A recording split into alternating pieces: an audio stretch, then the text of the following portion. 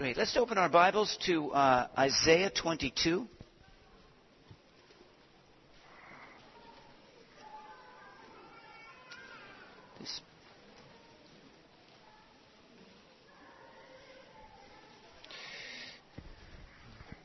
This podium is too small for me.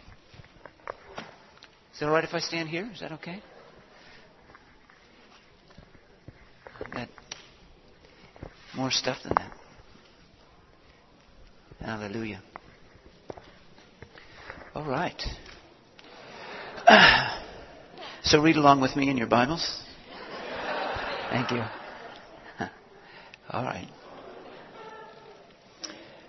Hallelujah.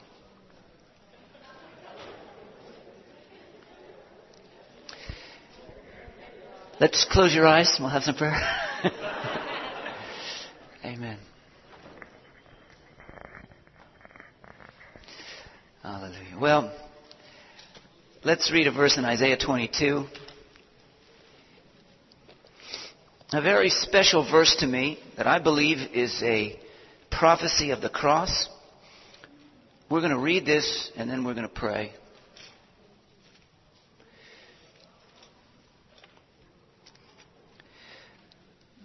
Isaiah chapter 22.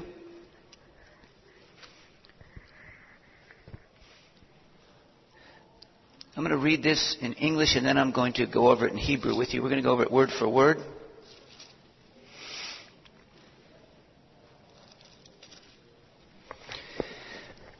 Anyway, the New King James has it this way. Isaiah 22 verse 22.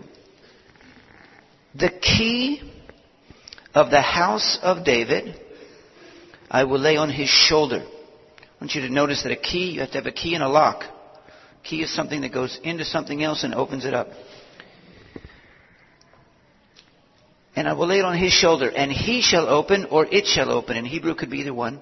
And no one will shut. He shall shut, and no one will open. I will fasten him, or fasten it, it could be either one, as a peg in a secure place. And he will become a glorious throne to his father's house, and they will hang on him all the glory of his father's house. Now I want to go over those words in the Hebrew. I'm going to translate it for you word for word. Isaiah 22 also. It says, and I will give a key of the house of David on his shoulders. And it will open, and no one will shut. And it will shut, and no one will open. And I will...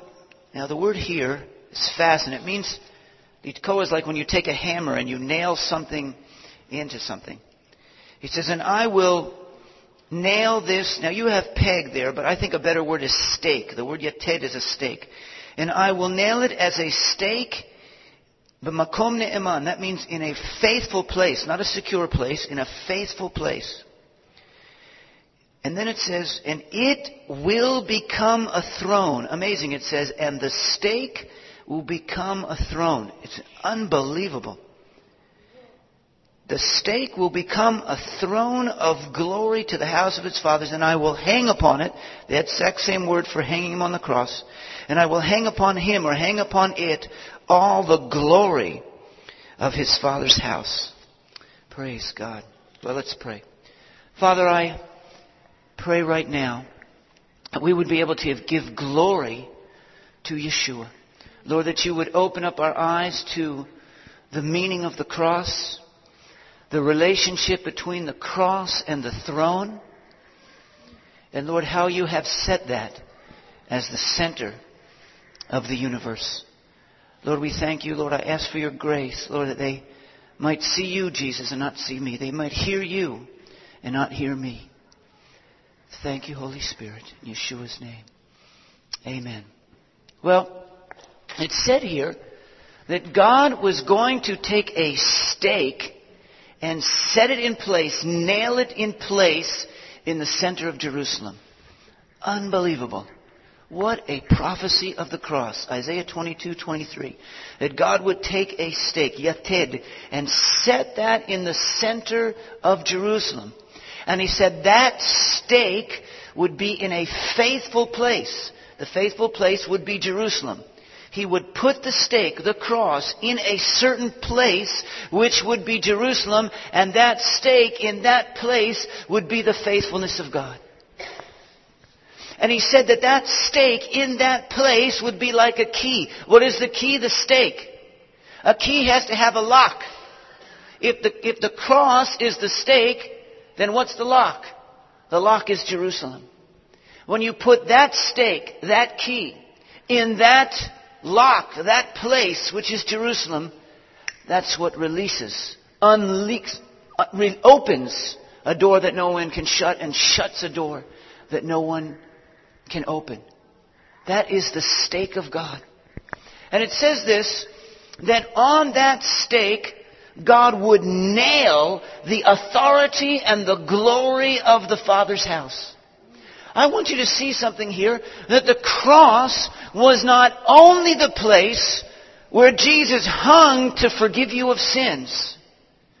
Concentrate with me here. It was more than that. It was also the place where God set a stake, which was to be the center of the universe, the center of His kingdom. He nailed in place His moment of authority. His authority, His focus point, His center of the universe, the center of the government. God did not just put Jesus on that cross to forgive you of sins. He put Him on that cross to nail in place the center of the kingdom of God upon the earth. He said this. Well, I look at that again as like a key going into a place to release the power. That stake is like when a surveyor goes to survey a land. You know how he starts? He puts one stake in the ground. And then every other measurement, he doesn't measure the other places directly. He measures the other places from that stake. You follow me? I didn't say that very clearly, but you got the point? There is a starting stake point of which every other thing is measured from. That's what that cross is in that place. It's the starting stake of the kingdom of God from which everything else is measured out from that. Not just your forgiveness, but the kingdom of God, His authority, the purpose of God, every single thing that He wants starts at that moment. God nailed into position there ground zero. He nailed into position there the beginning of His measuring place. He staked into that cross the measuring rod by which He would measure every dimension of the kingdom of God. Now from that point, Jesus said in John 12, He said, if I be lifted up on that stake, on that ground zero, that starting measuring point, I will draw all men unto me. That means from east and to west. That's horizontal.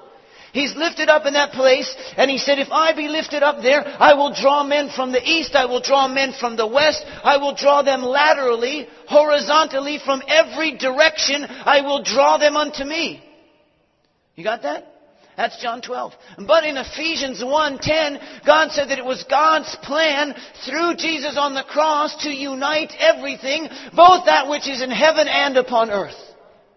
So not only did He draw things toward Jesus horizontally, all men upon the cross, but He also drew things together from top to bottom vertically. All things that are heaven and on earth are also drawn together. It is on the cross that Jesus draws all people and races and nations together. And it's also on the cross that He pulls heaven down and pulls earth up. On that place He nails in the center. He nails that stake right in the center. He pulls all men east and west. He pulls heaven down and earth up. God has nailed at that stake on the cross every single thing of the kingdom of God, not just the forgiveness of your sins. It is the center, the focus. He nailed it right in the center, and He said, on that cross, I will hang all of the glory of my Father's house. On that cross is not just the forgiveness of your sins. On that cross is hung all of the Father's glory, all of His kingdom, all of His government. Every single thing of the kingdom of God is hung right in that place. The kingdom of God has a starting point. It has a finishing point. It has a focal point. It has a place where God has nailed the center of His kingdom. And He says, there it is. In Psalm chapter 2, He said, I have nailed my king on my holy hill, and all the nations may be in rebellion to it, but right there they will come to submit or be destroyed. At that cross in that center of Jerusalem, He has set that place. Now, He set it in that place for a purpose. Because that place is the center of heaven and earth. And you got to realize that when Jesus did that, He was lifted up. Jesus could not just be, how can I explain this? He couldn't have been crucified standing on the ground. He had to be lifted up. You see, because He had to be lifted up. He was crucified between heavenly Jerusalem and earthly Jerusalem.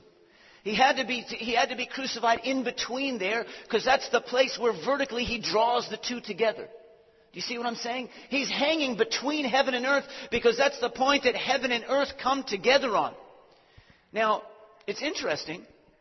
You know, the Bible says twice, once in the book of Genesis and once in 1 Chronicles, that in the days of a man named Peleg, the earth was divided. The word Hebrew, in Hebrew, Peleg, Liphaleg, means to divide. A little Hebrew there, but anyway, if you take that, the way it seems to me, and I wouldn't base my salvation on this, but it seems to me that's when the American continents were divided off of the European continents and Australia and everything. And if you look at the map of the world and you just stick them all back together, it makes a landmass in a big circle with Jerusalem right in the center of it. I don't know what this has got nothing to do with anything, but if you push down on Jerusalem and stick it out the other end, it pops out like a belly button on Hawaii. I don't know. That's got nothing to do with anything. I just thought it was interesting. But anyhow, but the idea is if you put the earth back together the way God originally created it, the center of that circle, like a target, is Jerusalem. And if you see God being a firmament up above that, that's where His throne is. And what you see is that cross being in the center, up in the air between heaven and earth, and north and south, east and west. It just right where He was hanging right there was just the whole center of everything God made. Amazing. Now, so you can also look at it another way. Like if you had a big target with concentric circles and you go right into the center of that target, you got a bullseye. And the bullseye in the center of that circle is the cross of Jesus. Now, God put that cross, as I said, it was very specific what He did. In Jerusalem, but not physically in Jerusalem, up above Jerusalem, so He's in between the two, hanging in the air in between, east and west in the center, north, up and down in the center. Right there, Jesus hanging on the cross is the center of the universe. Now, if you looked at Jesus hanging on the cross with His head above one and his hands out, as if you look right where that cross comes together, it's amazing. Right where that cross comes together is His heart. Whew.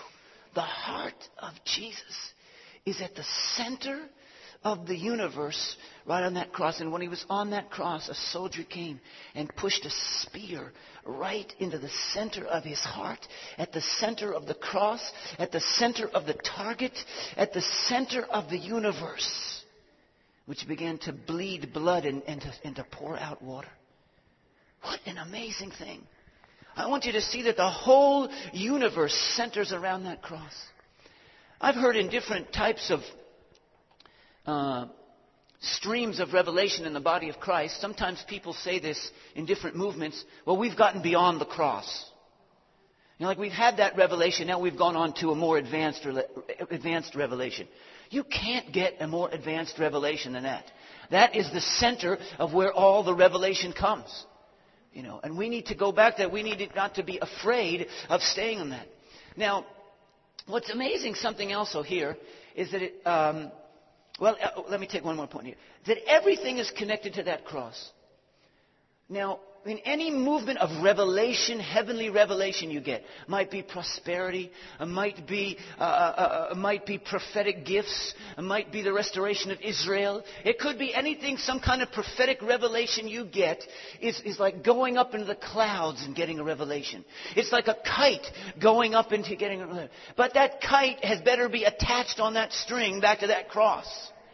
Because if your prophetic stream of revelation, whether it be faith prosperity, whether it be prophetic cutting edge intercession, or whether it be messianic Judaism, whatever it is, if it's not attached to that cross, you are a kite floating out with no direction, with no coordinates, with no mapping coordinates, and you are lost. You may think you are flying high and going around and getting all kinds of mystic revelations, but you are a lost kite, buddy. You are a little kid's balloon that he let go out of his hand. It's floating up there, and everybody may think you're spiritual and mystical and cutting edge revelation, but you are lost and you are missing the point, because the point there is right in that center.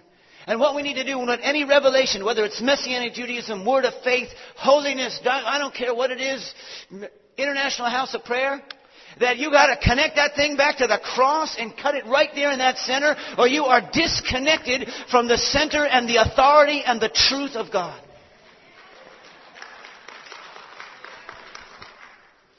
Now, one of the things that most burdens my heart, I would say if there's anything that drives me in my motivation, is to preach the message of the crucifixion of Yeshua in Jerusalem, in Hebrew, under the anointing of the Holy Spirit. That is what my heart bleeds on. That is what I live, eat, breathe. That is what my heart is. But I want you to follow these words carefully, what I meant here. First of all, the cross has to be preached. There's a lot of different messages going on. If you hear all the different things about different people around the world and their Israel mandate, sometimes it's everything but Jesus and the cross. As I tell you something, I'll tell you one thing right now. If I stop preaching the cross, I can get an invitation into the head rabbi's office. I can get an invitation into the prime minister's office. I can get an invitation anywhere I want to in Israel. But because I preach the cross, I'll get thrown out of any place there, and I'd rather get thrown out. But Jesus has to be preached in the cross, on the cross, and it has to be, now watch this, it has to be preached in Hebrew, or the stake isn't going into the ground. See, the ground there is the native people that live in the city. And we can go there and preach the cross of Jesus in English or Korean or any other language and do that to a whole bunch of international things. And that's fine. That's the cross. But it's not going in the ground. The stake's not going in the ground. You following me? It's got to get there to the local people. But it can't just be that. It can't just be preached in Hebrew to the local people. It has to be preached under the anointing of the Holy Spirit. Now, I know people in Jerusalem that preach the cross of Jesus in Hebrew without the anointing of the Holy Spirit. And I don't think that's the right thing. And I know people that speak it in the anointing of the Holy Spirit, but without in Hebrew. But you've got to have the heavenly glory, and you've got to have the stake going into the ground. You've got to have both. You've got to have the message, you've got to have it going into the ground, and you've got to have the heavenly power. The message is the cross, the ground is in Hebrew to the local people, and the glory is the anointing of the Holy Spirit. That to me is that is just everything. I can't imagine anything else.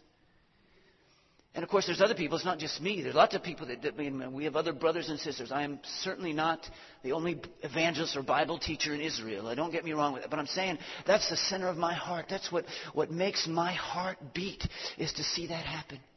As that cross the cross would be preached there. Now, there is a spiritual opposition to that message being preached. In Jerusalem, in that place, in that language, under the anointing of the Holy Spirit, there is an opposition. I don't know if can you feel that in the Spirit? I'm thinking about Isaac walking up that hill to Jerusalem with that wood on his back. getting ready to get sacrificed. Abraham and Isaac walking up that hill. What the weight, spiritual weight. I'm not talking about the weight of the wood. You see, I'm sure he was a strapping young man. That wood was easy for him to carry. But he's walking up there getting ready to sacrifice. His dad is getting ready to sacrifice him up there. And they're walking up that hill with all the spiritual weight and coming against them. And they are walking up against everything of the flesh and the world and the devil to walk up that hill. You with me?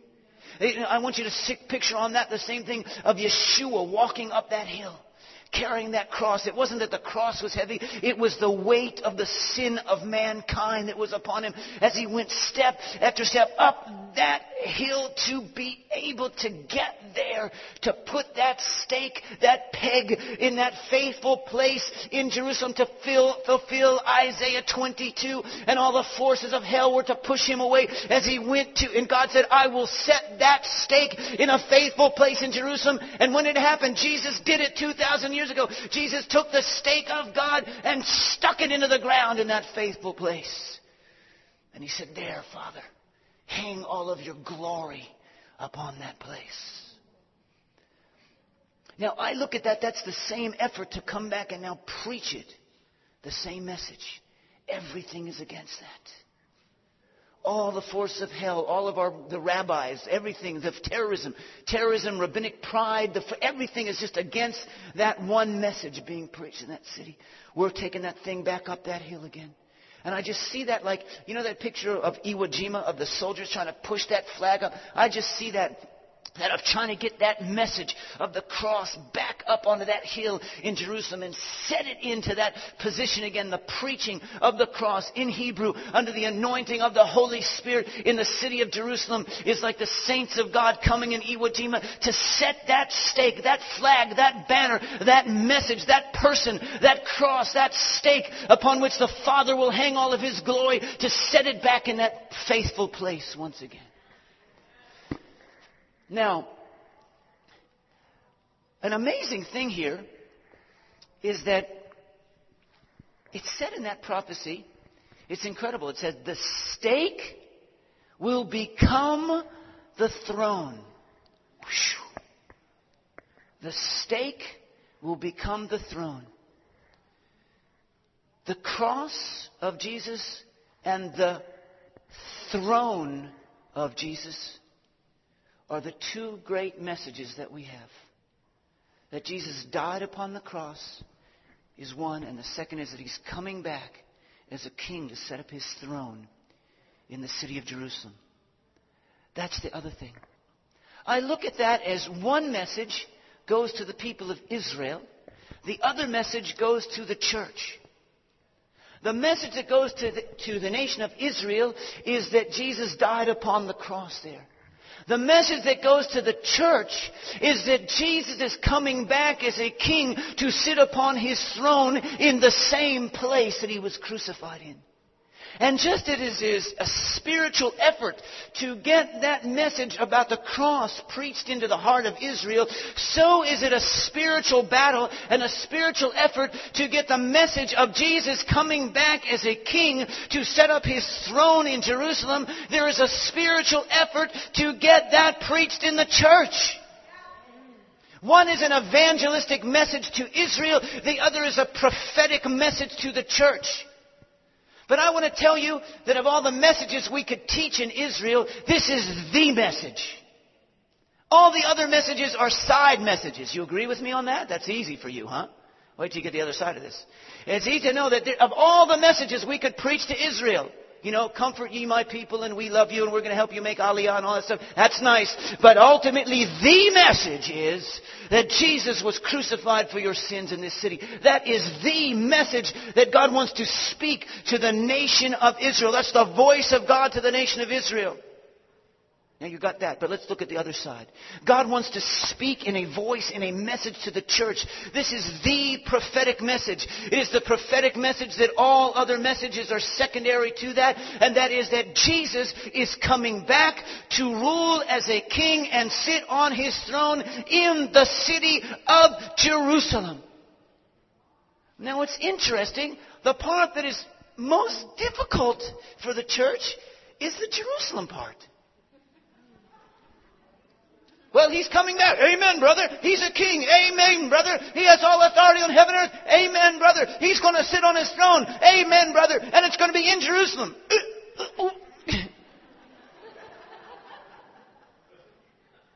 You know, I want to tell you something as a Jew.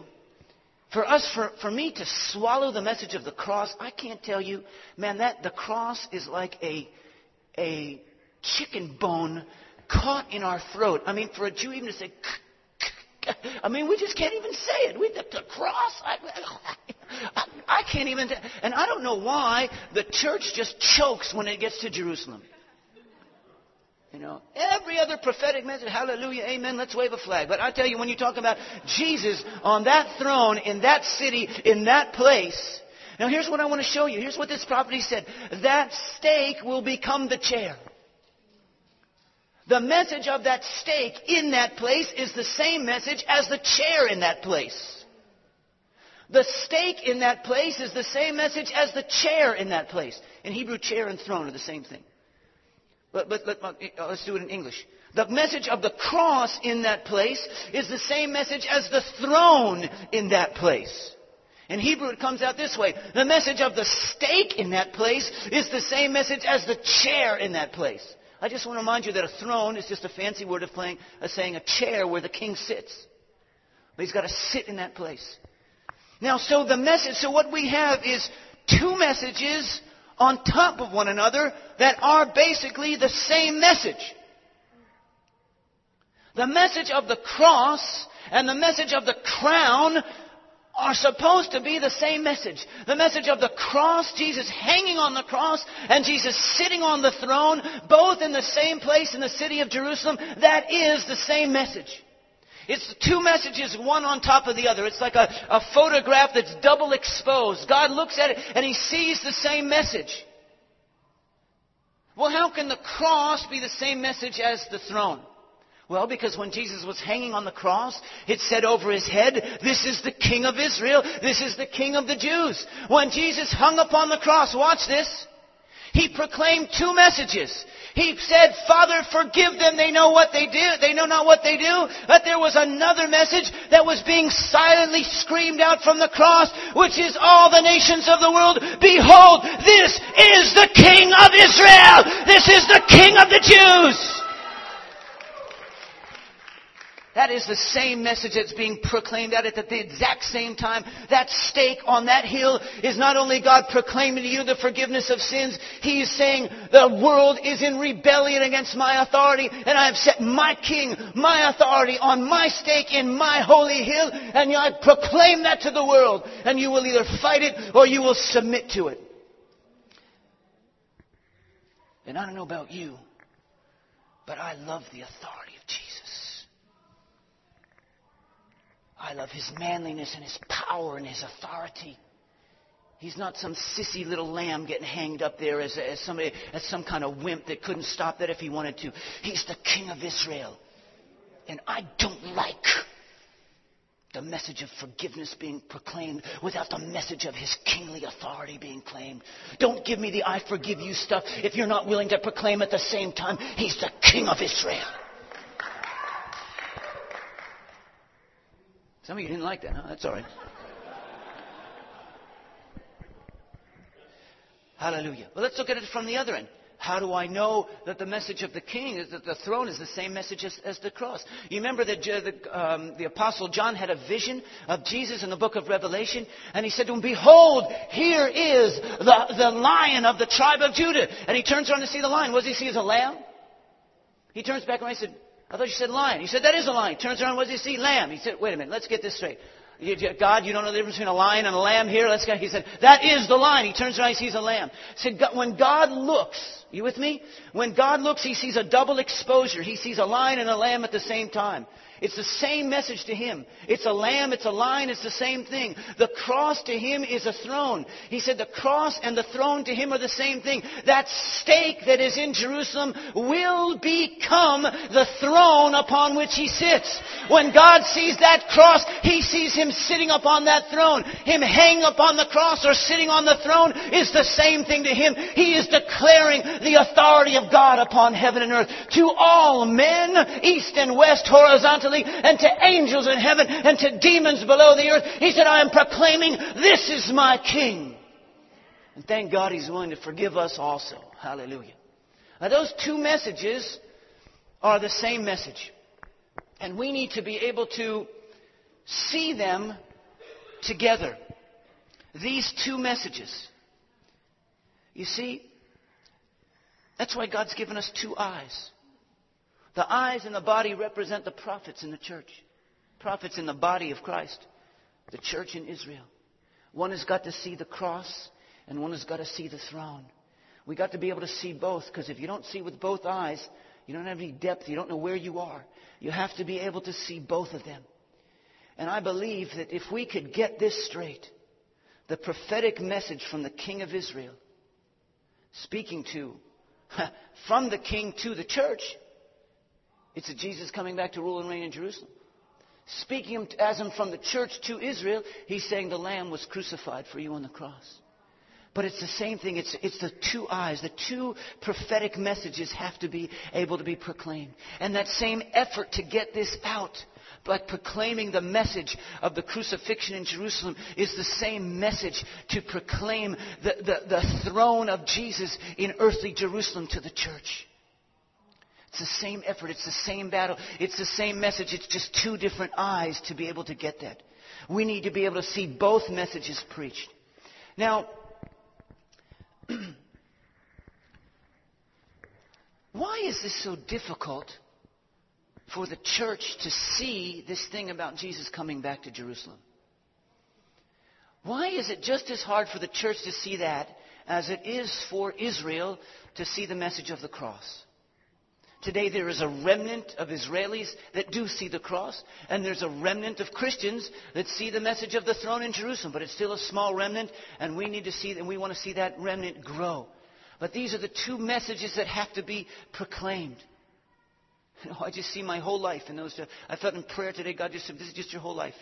Just these two messages. To Israel, proclaim Jesus on the cross. To the church, proclaim Him as coming back as the King. Now, when I think about these two messages that are overlapping one another, it amazes me to realize that after 50 years of Hollywood pumping garbage and pornography into the world, that the two highest selling movies in the history of Hollywood already, one is The Passion of Jesus and the other is The Return of the King. Amazing. I mean, all I can say about that is, way to go, God. I mean, did you ever think God could use Hollywood? I mean, the Return of the King is a kind of an allegory of Jesus coming back, and the Passion is the message of the crucifixion. God even has such sovereignty that He can use Hollywood and take dominion. It's like God waited, all these years just, watching Hollywood pump this pornography into the air, and all the saints going, oh, God, do something, this is so terrible. Bomb, nuke Hollywood, something. And God just said, take it easy, I'm in control. I'm in control. And all the advertising that goes out about all those pornographic movies, none of them sold like these two movies. These two movies have outsold every other. They outsold Spider-Man. They outsold everything. I mean, they just did it. Hallelujah. Then these are the two messages. I believe that God has sovereignly put His hand on everything on this globe. Even the television, even the movie filmmakers in Hollywood, to say these are the two messages I want to proclaim to the human race. I want to proclaim the return of the King to Jerusalem, and I want to proclaim the crucifixion of Yeshua. These are the two messages.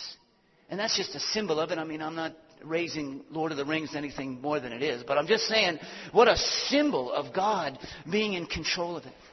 Now, with these two messages that need to go out. I mean, you can understand why the message of the cross is so difficult. But why is this thing about Jesus coming back and setting up His throne in Jerusalem?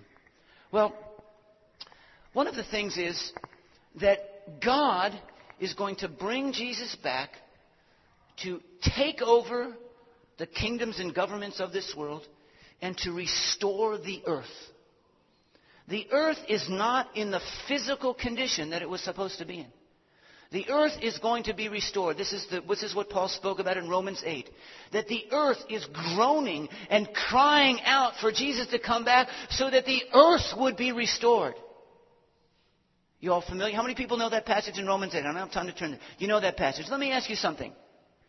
If Jesus is not coming back to earth and we're just going to go get raptured and live in heaven and this planet is gone, what is the meaning of Romans 8?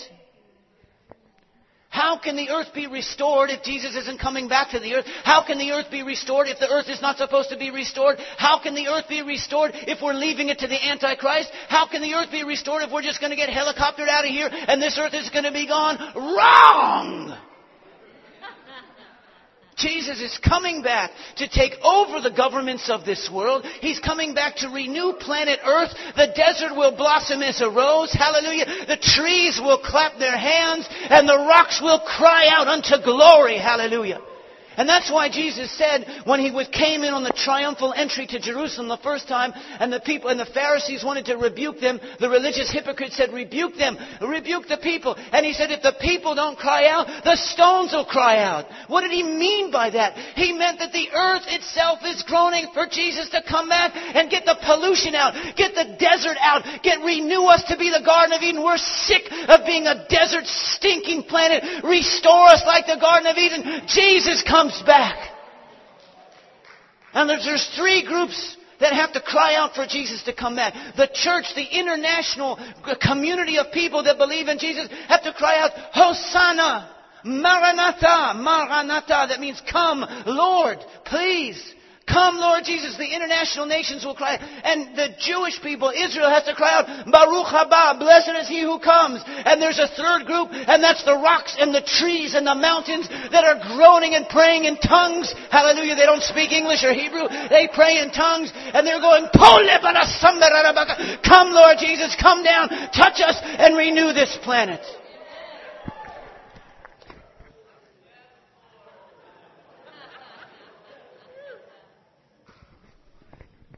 Now, if God is going to restore planet Earth, how could you possibly say that He's not going to restore Israel? Because if Israel is not going to get restored, how could He restore the rest of the earth? I mean, do you get what I'm saying? If He doesn't come back to restore Jerusalem, it'll never get to Kansas City.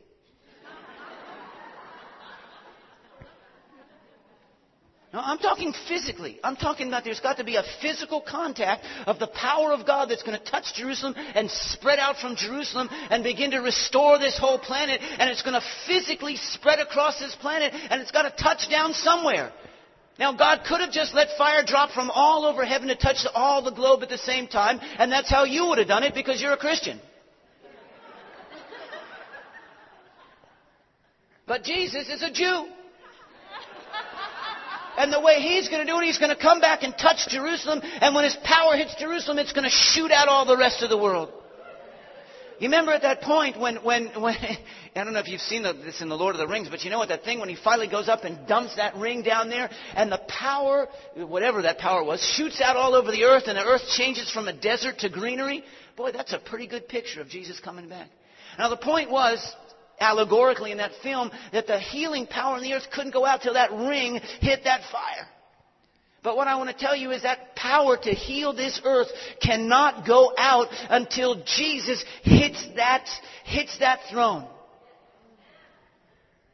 I want to tell you something, and don't get this wrong. I don't mean this blasphemy. I'm telling you, his cute little behind has got to hit that chair, and then that power is going to be released. Until his rear end hits that chair, the power doesn't go out, because there's no contact. There's no contact. Listen, God wants to take the power of heaven. I'm really being very serious here. God wants to take the power of heaven and touch it on this earth.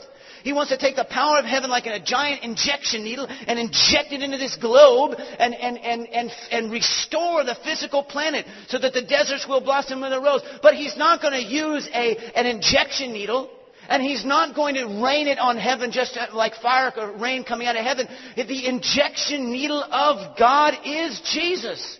Jesus is in heaven right now, and He's got the heavenly power on Him, and He's got to touch the earth with it. It's like when He would touch sick people. The moment He would touch them, they would be healed, because the heavenly power of God would come through His hand and touch people, and their bodies would be restored. And that's what He's going to do. And this time, instead of touching them with His hand, He's going to touch it with His foot.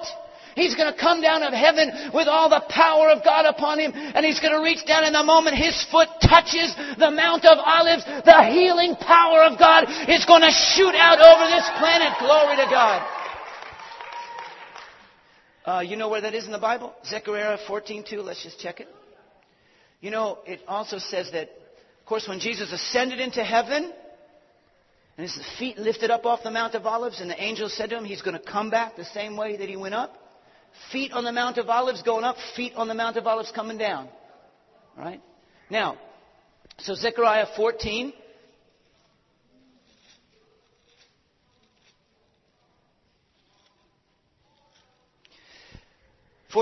God says, I will gather all the nations to battle against Jerusalem. The city will be taken, the houses rivaled, the women ravished. Half of the city shall go into captivity, but the remnant of the people shall not be cut off from the city. Hallelujah. That's the Messianic believers in the city. Amen. Verse 3. Then the Lord will go forth and fight against those nations as He fights in the day of battle. And in that day, His feet will stand upon the Mount of Olives. There's a moment coming when Jesus, filled with the power of God, the healing power of God, will come down and His feet will touch the earth. Now, when His feet touch the earth, not only will the power of God go out to heal the trees in the desert, but it will also heal all the dead bodies that are lying in their graves. And the power of God will come into them, and they will rise up upon their feet, and their bones will come together, and the power of God will touch them, and they will raise up as a mighty army at the resurrection of the dead. He will come down as He touches this earth. He releases a power from God that will heal the earth, raise the dead. People say, well, I don't understand all this. Usher, you're so confusing me. I thought we were going to go to heaven and live with Jesus in heaven. Let me ask you something. Why would He give you a resurrection body if you're going to live in heaven? You can go to heaven without a resurrection body.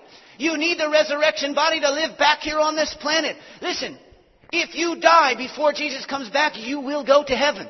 Hopefully. Maybe not everybody in this room. Hallelujah. And by the way, in the name of Jesus, we bind every witchcraft plant in this place. We bind you and we drive out that filthy spirit in the name of Jesus, and we cancel your power. Hallelujah. Now, where was I? Huh? Oh, yeah. So when we come out, if you died right now, if you died before Jesus come back, you will go to heaven without a resurrection body. So you don't need a resurrection body to live in heaven. The purpose of getting a resurrection body is when you come back down to live on this planet forever with Jesus. See, that's what the resurrection body is for. Oh man, why is this hard for you? I don't understand. Why would you have a resurrection, a physical body, or physically resurrected body? Why, when Jesus was raised from the dead, He went and sat with the disciples and said, give me something to eat. I'm not a ghost. I'm not a fly. See, that's what you think. You got it wrong, folks. You think you're going to be a floating ghost in the resurrection. You're wrong. Why don't you listen to me? You're going to get a body that you can eat with, and you can walk with, and you can give people hugs with, because God doesn't want you living the rest of eternity without being able to do that. He made this earth for a purpose. And in the end, He's going to restore heaven and earth together. Heaven and earth were together in the beginning in the Garden of Eden. It was our sin that separated heaven and earth. And Jesus is here to restore heaven and earth and unite heaven and earth. Ephesians 1:10, He will unite everything. This is the mystery of God, to unite everything in Christ in the end of times. Both that which is in heaven and that in earth. He will unite the two together.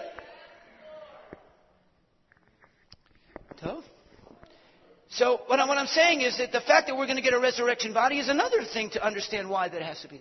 Now, if Jesus is going to come back and bring heavenly power to this earth, there's got to be a place where He does that. There's got to be a place where it starts. And when He comes down and touches the earth, that's when that power goes out. We'll come back to the foot in a minute, but let's look at the chair again. The plan of salvation was actually not completed at the cross. Here's another way of interpreting that verse. Watch this. He said the stake, remember from Isaiah 22, the stake will become a throne. Now, the plan of salvation was not finished at the cross. After the cross, Jesus descended into hell for 3 days, and the third day he rose up. Remember, and Mary Magdalene came up and touched him. He said, "Don't touch me. I haven't gone to the Father yet." And he went up into heaven, and what did he do? He sat down on the throne in heaven next to the Father. When he sat down, that's when the plan of salvation was completed. He had to come off that cross and go out. He had to take the blood. He had to take his sacrifice into the temple, into the throne room, into God's government office, into the prime minister's office in heaven, and walk in there and sit down on the prime minister's chair in that office in heaven. And he said, "Now it is completed." That's when the plan of salvation was completed, when he sat down on that chair in heaven. Now, why is that? See, because he was already sitting in that chair before he was born. He was already on that chair. Why didn't he do salvation then? Because he was still a heavenly being. What made the connection, the power connection, when he rose from the dead, are you with me here? And with a physical body, and he rose into heaven where he used to sit as an angelic heavenly being. Now he came up as a born again resurrected human being with an earthly body and rose up, and he put his earthly butt on that heavenly throne, and the power of heaven and earth touched for the first time, and that released the power of salvation into the earth. It was only by him physically being resurrected and getting his physically resurrected body back into heaven. And when that body, his physically resurrected body, touched that heavenly throne, it touched the earth and the heaven together. It's the connection between the two that released the power to go out. Now, it's like that when you have electricity to release the power, you gotta touch two things together. Until he touched that throne in heaven, until he sat down, and the Father said, "Now, that's it. There's a salvation. I receive it." He released salvation to mankind. But you had to put him in that slot. It was like a key going into a lock. I always think of it this way. Now, unfortunately, I don't know the terms of this, but there's something about a nuclear bomb, or even a nuclear power generator, when you have a small quantity of nuclear radioactive activity, and you have to stick it in the slot, either in that bomb or in that reactor, and when the thing goes into that place, then the power is released. You got what I'm saying? I'm talking symbolic. Well, there's something about when Jesus is that nuclear mass stuck into that bomb in heaven, he sat into that chair, that's when the power of salvation was released. But that's not all. There's two thrones. There's the throne in heaven and there's the throne upon the earth. And now it works in reverse. When he connected the two, when he stuck the nuclear mass into that reactor in heaven, that released the power of salvation. But there's another part that has to be released, and that's the power of the kingdom. Salvation was released when he got to heaven. But now in reverse, when he comes back down in his heavenly body and puts that heavenly body on the earthly throne, once again, he touches heaven and earth. And when he touches it there, that's what releases the power once again. First, he released it for spiritual salvation. Secondly, he will release it for the physical redemption of planet earth and the resurrection. You see, because taking his body into heaven can only release something that is spiritual. When he got to heaven and he connected that teka in the sheka, what do you say that in English? The prong into the electric outlet. In there, in heaven, it released a spiritual power to bring people forgiveness of sins. But now he's got to plug, if we want to see the earth redeemed and planet earth taken over and the resurrection of that, he's got to plug that back into this planet. And the outlet of that plug just happens to be in Jerusalem. And he comes down with all that heavenly power and plugs it back into Jerusalem again. That's when the power of the redemption of the earth, the resurrection of the dead, and the taking over of the kingdoms of this world will take place when he makes that contact once again. There's got to be a contact or there is no release of power. Are you with me here? Am I overloading your charges here? Oh, we got just a little bit more. We're almost done. So what you see is that there's two chairs. That's why it's the same message. The chair in heaven he sat in for salvation, and the chair that he'll come back to sit in on this earth, which will bring us redemption. Salvation and redemption, or salvation in the kingdom. Now, these two chairs That's why it's the same message. The message of the cross is the heavenly chair. The message of the return of the king is the earthly chair. But it's the same, it's just the same axis that he's going to come down upon. Now, when Jesus comes back and his feet touch the earth, then he brings the heavenly power with him, and the heavenly power touches the earth. I mean, he could have done it with his finger. He could have come down and stuck his finger on the earth.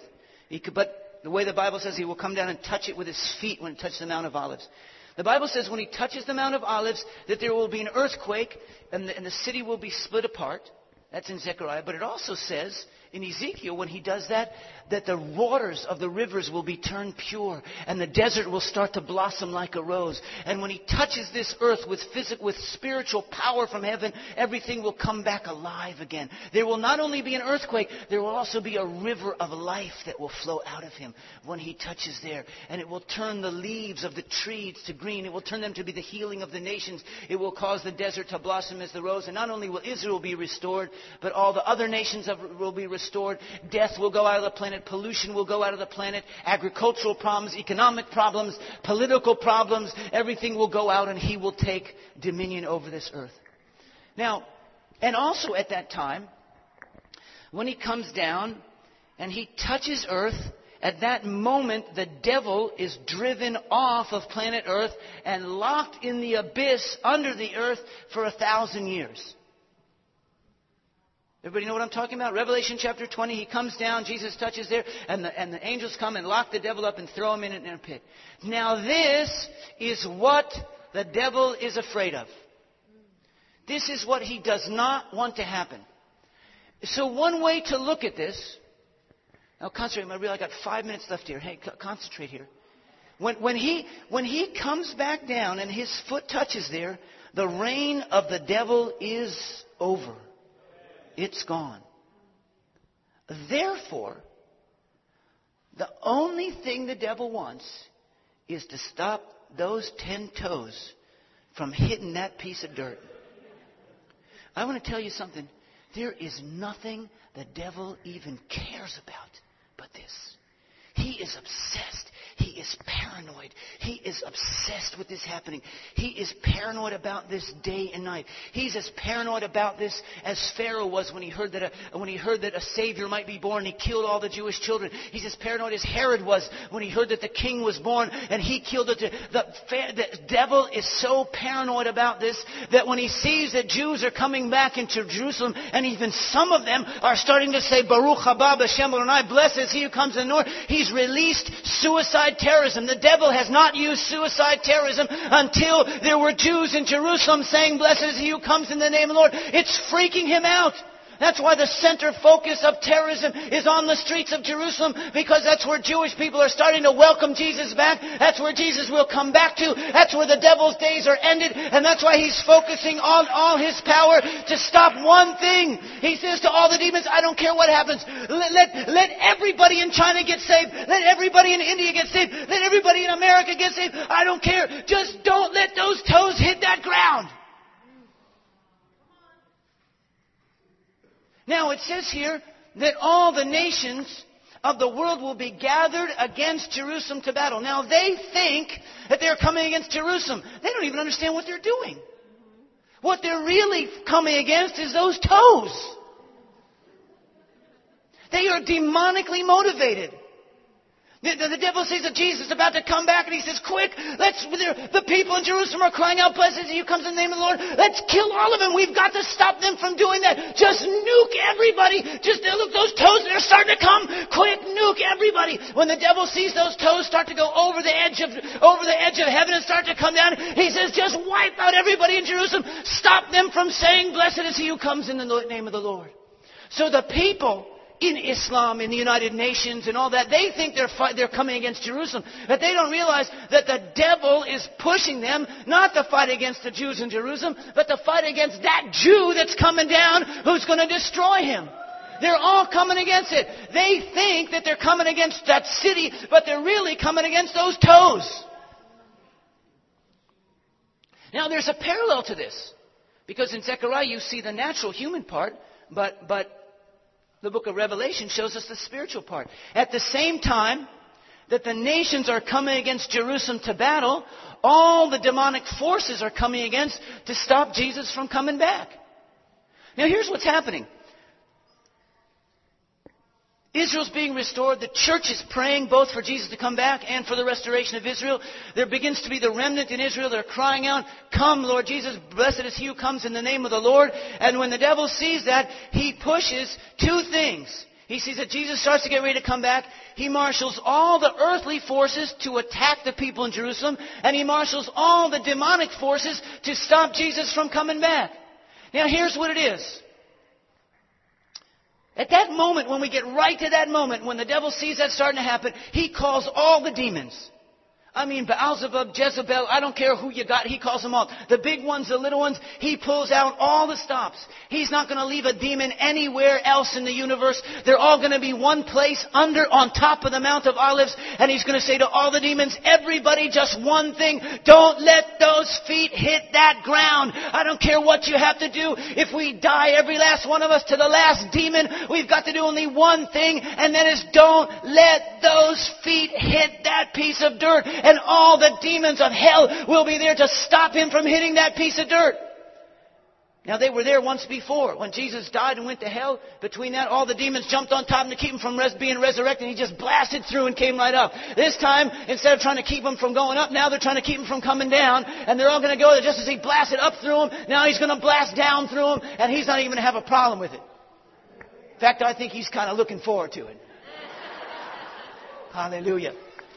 Just 1 second. I got to tell you a story about my son. This kind of reminds me of something. You know, it was a few months ago that Hezbollah, they bombed one of the Israeli posts in northern Israel. And I heard about it in the news, and I said, boy, you know, it's really close to where my son is. And I called him on the cell phone, and I said, Heskel, how you doing?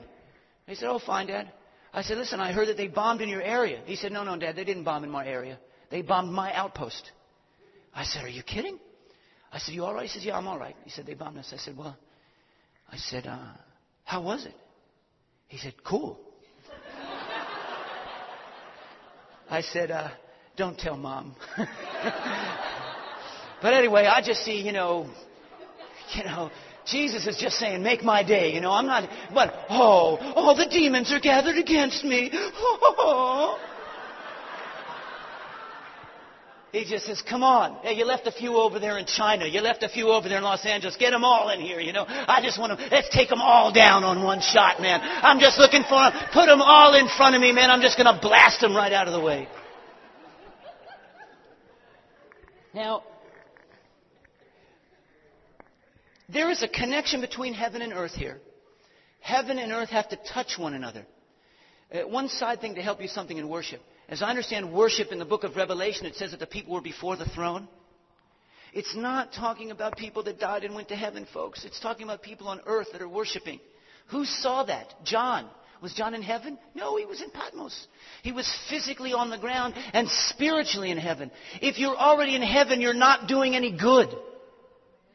It's only when you're on earth and you're worshiping God that you make the connect between heaven and earth. When a physical human being worships God in the Spirit, he in himself is making a connection, a ladder between heaven and earth. And that's why when we worship God in a physical body on this earth, in the end times, in the tribulation, we are the ones through our worship that cast the Antichrist down and cast him down. And people say to me, oh, aren't you worried about the mark of the beast, the Antichrist? I just say, just keep worshiping, man. Your worship can destroy him. What are you worried about? Just keep playing on that guitar. Just keep singing praises to Jesus while you're here. Let me tell you something. If you get raptured before that and you're worshiping God in heaven, you're going to do no good at all. You sissy. Man, you plant your feet on the ground here, and you don't care what the devil, the Antichrist, is doing, and you worship God, and your spirit ascends before the throne, and you become a connecting link between heaven and earth, and God will use your praise and your worship to drive down the forces of the devil and the Antichrist. What are you worried about the Antichrist? I'll tell you what's strong. Your singing is stronger than the Antichrist. Huh? You're singing. Did you hear that? Like David sang when Saul was possessed. Well, if the Antichrist comes to you, just sing him a song. Oh, the Antichrist. I tell you, if the Antichrist walks in your room, just sing him. Oh, the power of the blood of Jesus, holy. Just start singing to him. He'll run away from you. He'll say, stop tormenting me. Just keep singing at him. Now, what I'm saying is that all the forces of the devil are there to just do one thing. Is this helping you understand some strategy of prayer warfare? They're all there to stop one thing, which is those feet coming down. That's why all the end times terrorism is directed against the people in Jerusalem, to stop them from doing that. Now all the forces of the devil are there to just do one thing, is to not let those feet touch that piece of dirt. Now, it amazes me to think that the pre-tribulation rapture theory is based on a thought that Jesus will come halfway down and go back up. That whole theology is based on one thought, that his feet will really not touch that piece of dirt. Because if his feet don't touch that dirt, then the devil stays on this planet. There's no resurrection from the dead. There's no redemption of planet Earth. And that's the exact thing that the devil is trying to do. Anything but don't let those feet touch that. And if you see it, and if you believe that Jesus is coming back, the devil says, well, if you believe in Jesus and you believe he's coming back, how about this? Why don't you just believe that he'll come all the way down? He'll come 2 inches from the ground and then he'll go back up. How's that sound? Oh, okay, that's good. Sounds good to me. Who do you think wrote that theology? That's a devilish theology if I ever heard of it. Because I'm telling you something, we're here to get those feet to touch back down that piece of dirt. And the devil is out here to stop those feet from getting down to that dirt. And I don't care if he uses terrorism, if he uses pre-tribulation rapture theory. I don't care what he does. We're going to fight it and tear down those lies. If we have to kill terrorists or preach against pre-tribulation rapture, we're going to, or preach the gospel in Jerusalem, or preach Jesus coming back to the church, we are going to see those feet come down and touch that piece of dirt. And Jesus is going to take over this planet, and we're going to win. Hallelujah.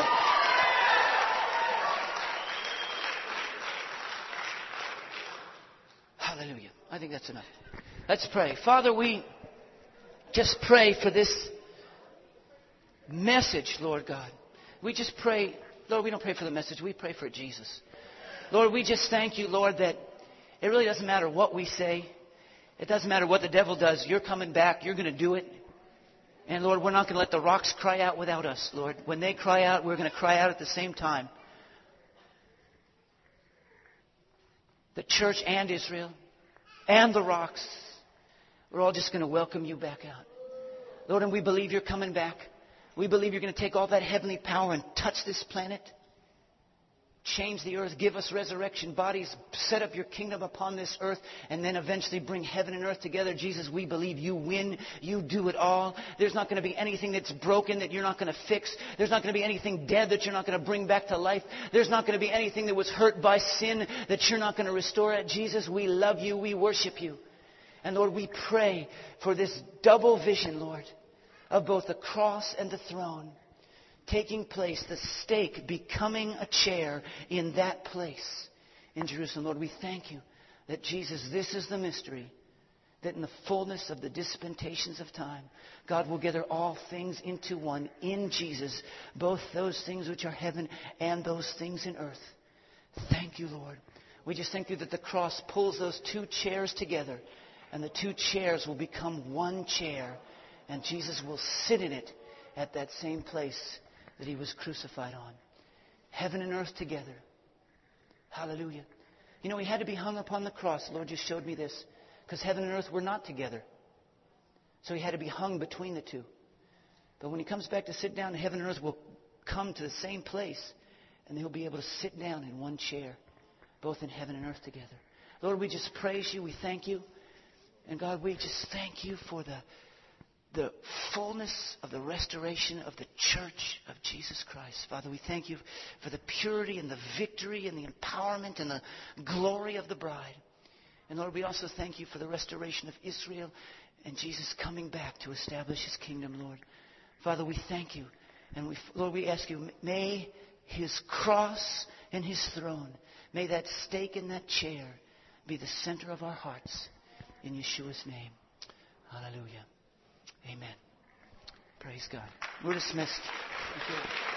Thank you, Lord. Thank you, Jesus, for giving us your glory.